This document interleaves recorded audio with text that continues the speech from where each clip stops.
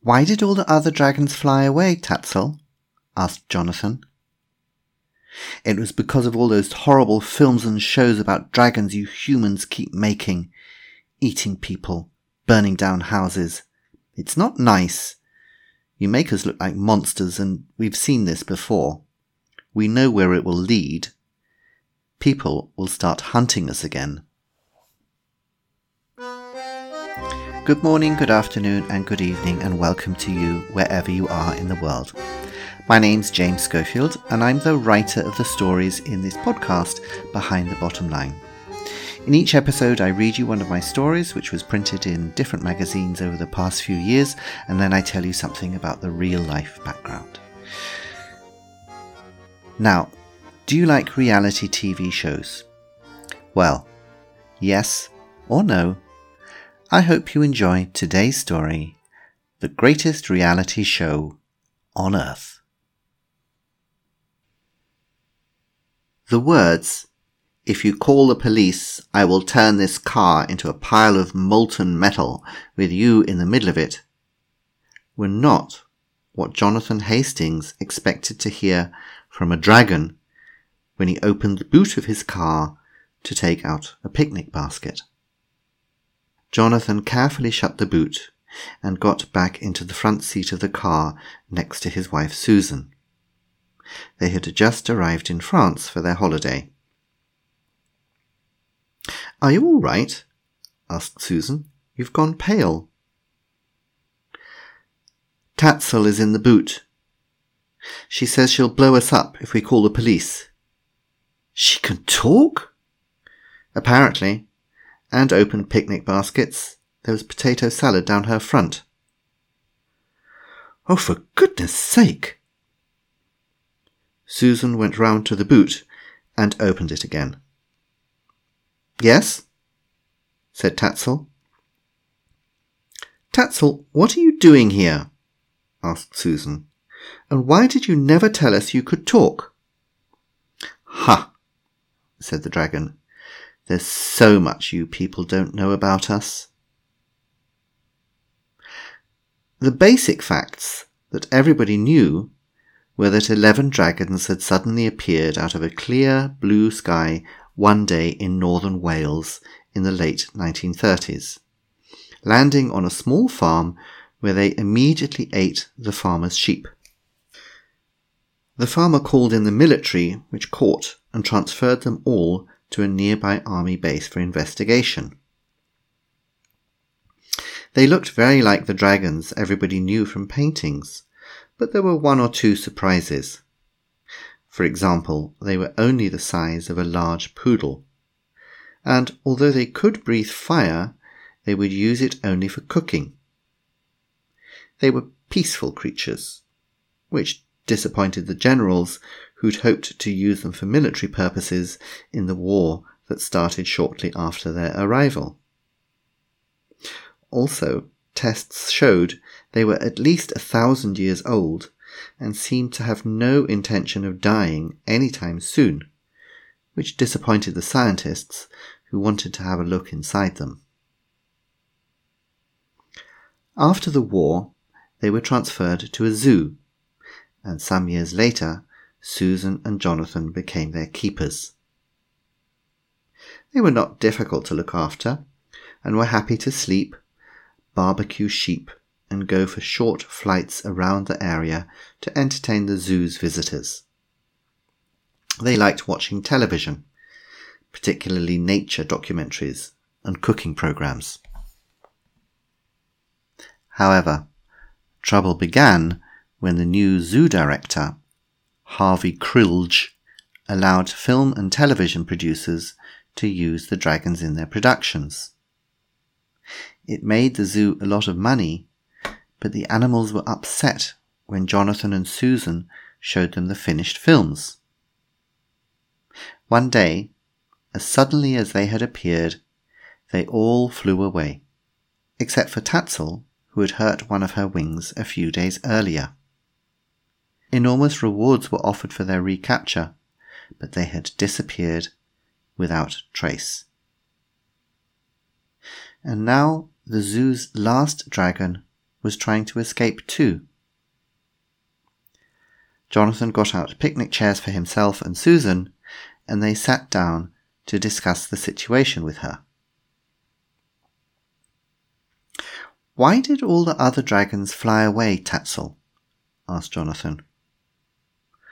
"Oh, it was because of all those horrible films and shows about dragons you humans keep making, eating people, burning down houses.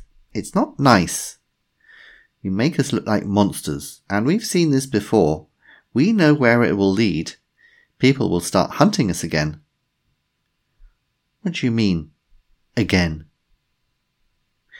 "You know all those stories about knights killing dragons in King Arthur's time, don't you? Nasty men they were. Just gangsters with swords trying to steal treasure that we were protecting." "Protecting?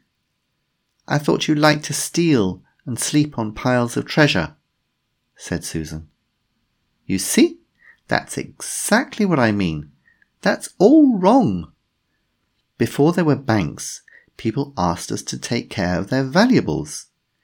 We were happy to do this in exchange for a sheep or two, but then those knights turned up and tried to steal it. We did our best to stop them, but they kept coming back with bigger and bigger weapons. And the lies! St. George, for example, pretending to rescue a princess. The poor girl was just having a cup of tea with her favourite dragon. And Siegfried, he was the monster, not Fafnir." "But why did you all come to Wales?" asked Jonathan. "Well, in the 1930s we saw that war was coming, so we got together from all over Europe and flew somewhere safe. The Welsh have always liked dragons."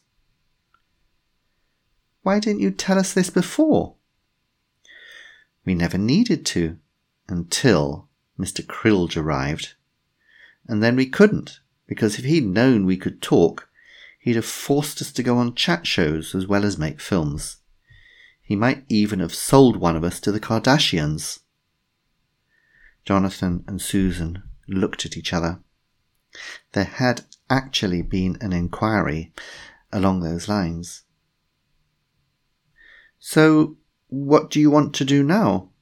asked Susan. "Go home. To the mountains, near Kufstein in Austria.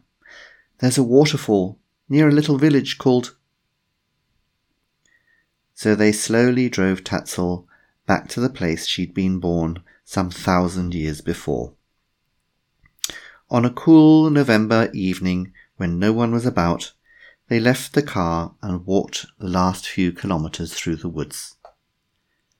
Tatzel was excited, skipping and making little jumps in the air to see if her wing was better yet. They finally reached the waterfall, and, in the rock wall, they could see a small entrance to a cave, partly hidden by bushes. "Here it is! Thank you! Thank you!" she said, and without another word, she was gone. The leaves of the bush shook slightly as she re-entered her home. They stared after her for a while, then walked slowly back down the path. "I feel terrible," said Susan, wiping away tears. "What choice did we have, Susan?" said Jonathan. "With all the dragons gone, we didn't have a job any more, and we're too old to try working with other animals like elephants or lions." Waiting by their car was a group of people, and as they approached there was a small round of applause. "Congratulations, guys!" cried Harvey Crilge. "Great job! We managed to get the whole area and her cave fixed up with cameras before you arrived. If anything moves here, we'll see it. The greatest reality show on Earth is about to begin."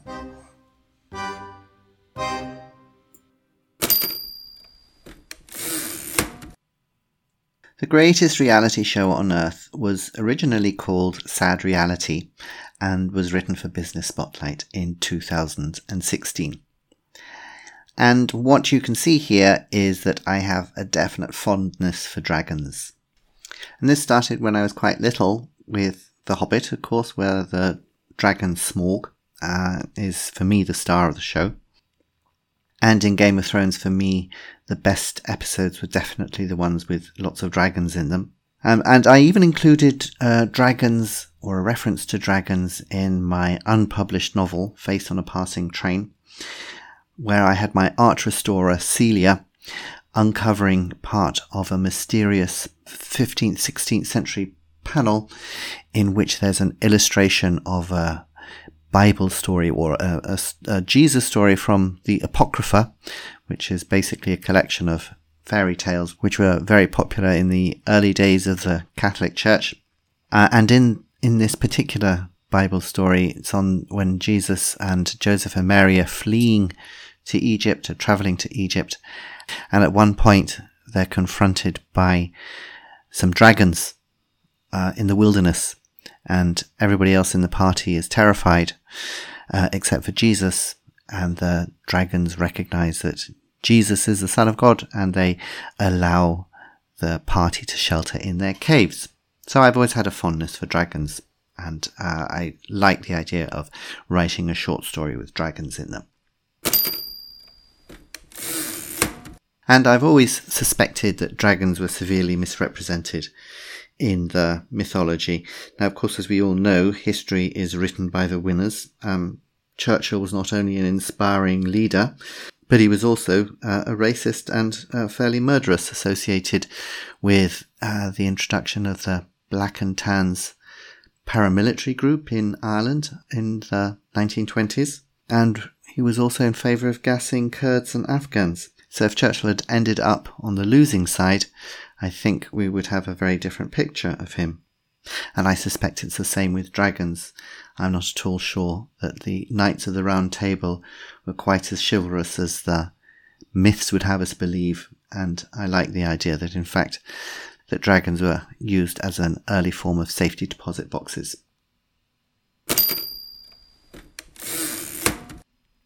And you can probably guess from the tone of the story that I don't really like reality TV shows. I think they often seem to focus on the worst aspects of human nature.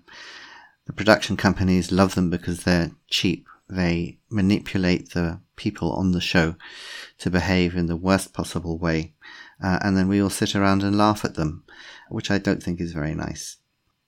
One of my sons actually participated in a reality TV show. I mean, he got paid for it. And it was very interesting what he related about how the producers manipulate the characters in it. In this particular show that he was on, it was called The Hard School, and it took contemporary children and put them into a boarding school system from the 50s. So that the teachers and the classes and the clothing and everything was in the 50s. The children had no access to any modern gadgets that they might be familiar with. And then they filled them for about a month to see how they reacted. He quickly had a little group of friends with whom he could interact, but it was how the producers deliberately looked for the children who were peculiar in some way or other in order to focus on them, and artificially created a romance, while at the same time ignoring, I think, many of the more interesting features of how the children banded together in order to deal with and to a certain extent exploit this peculiar system that they had been put into, which is, I think, a shame, because it was actually quite an interesting example of how a little resistance movement can grow up in an oppressive regime. And instead the producers simply focused on this feeble romance story that they wanted to create between one of the boys and one of the girls, which was entirely fake. So reality TV show has absolutely zero connection to reality from what I can see. And I think it's a shame that they're so popular, because they corrupt ordinary people and encourage them to do bad things for the sake of the camera.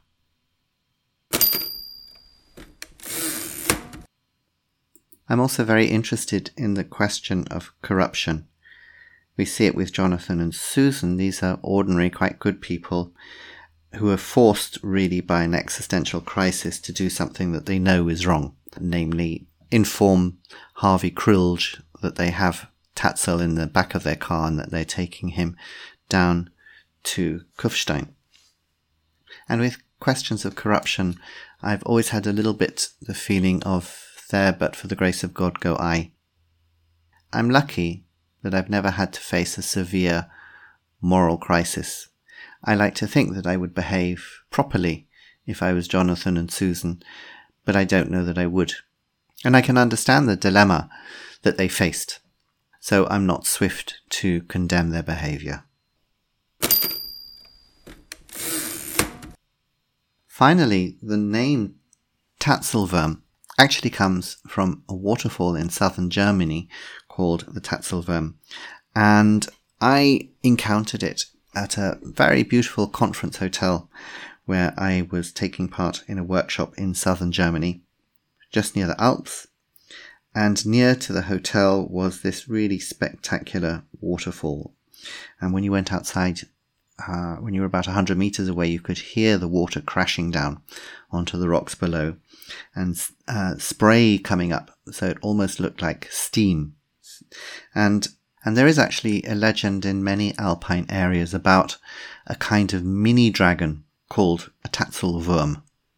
And Tatzel, it means claw, and Wurm is like worm. And there are these legends from France, there are these legends from northern Italy, there are these legends from Austria and Bavaria as well about this mythical mini dragon that was there. And so in southern Bavaria, this legend is something like 750 years old.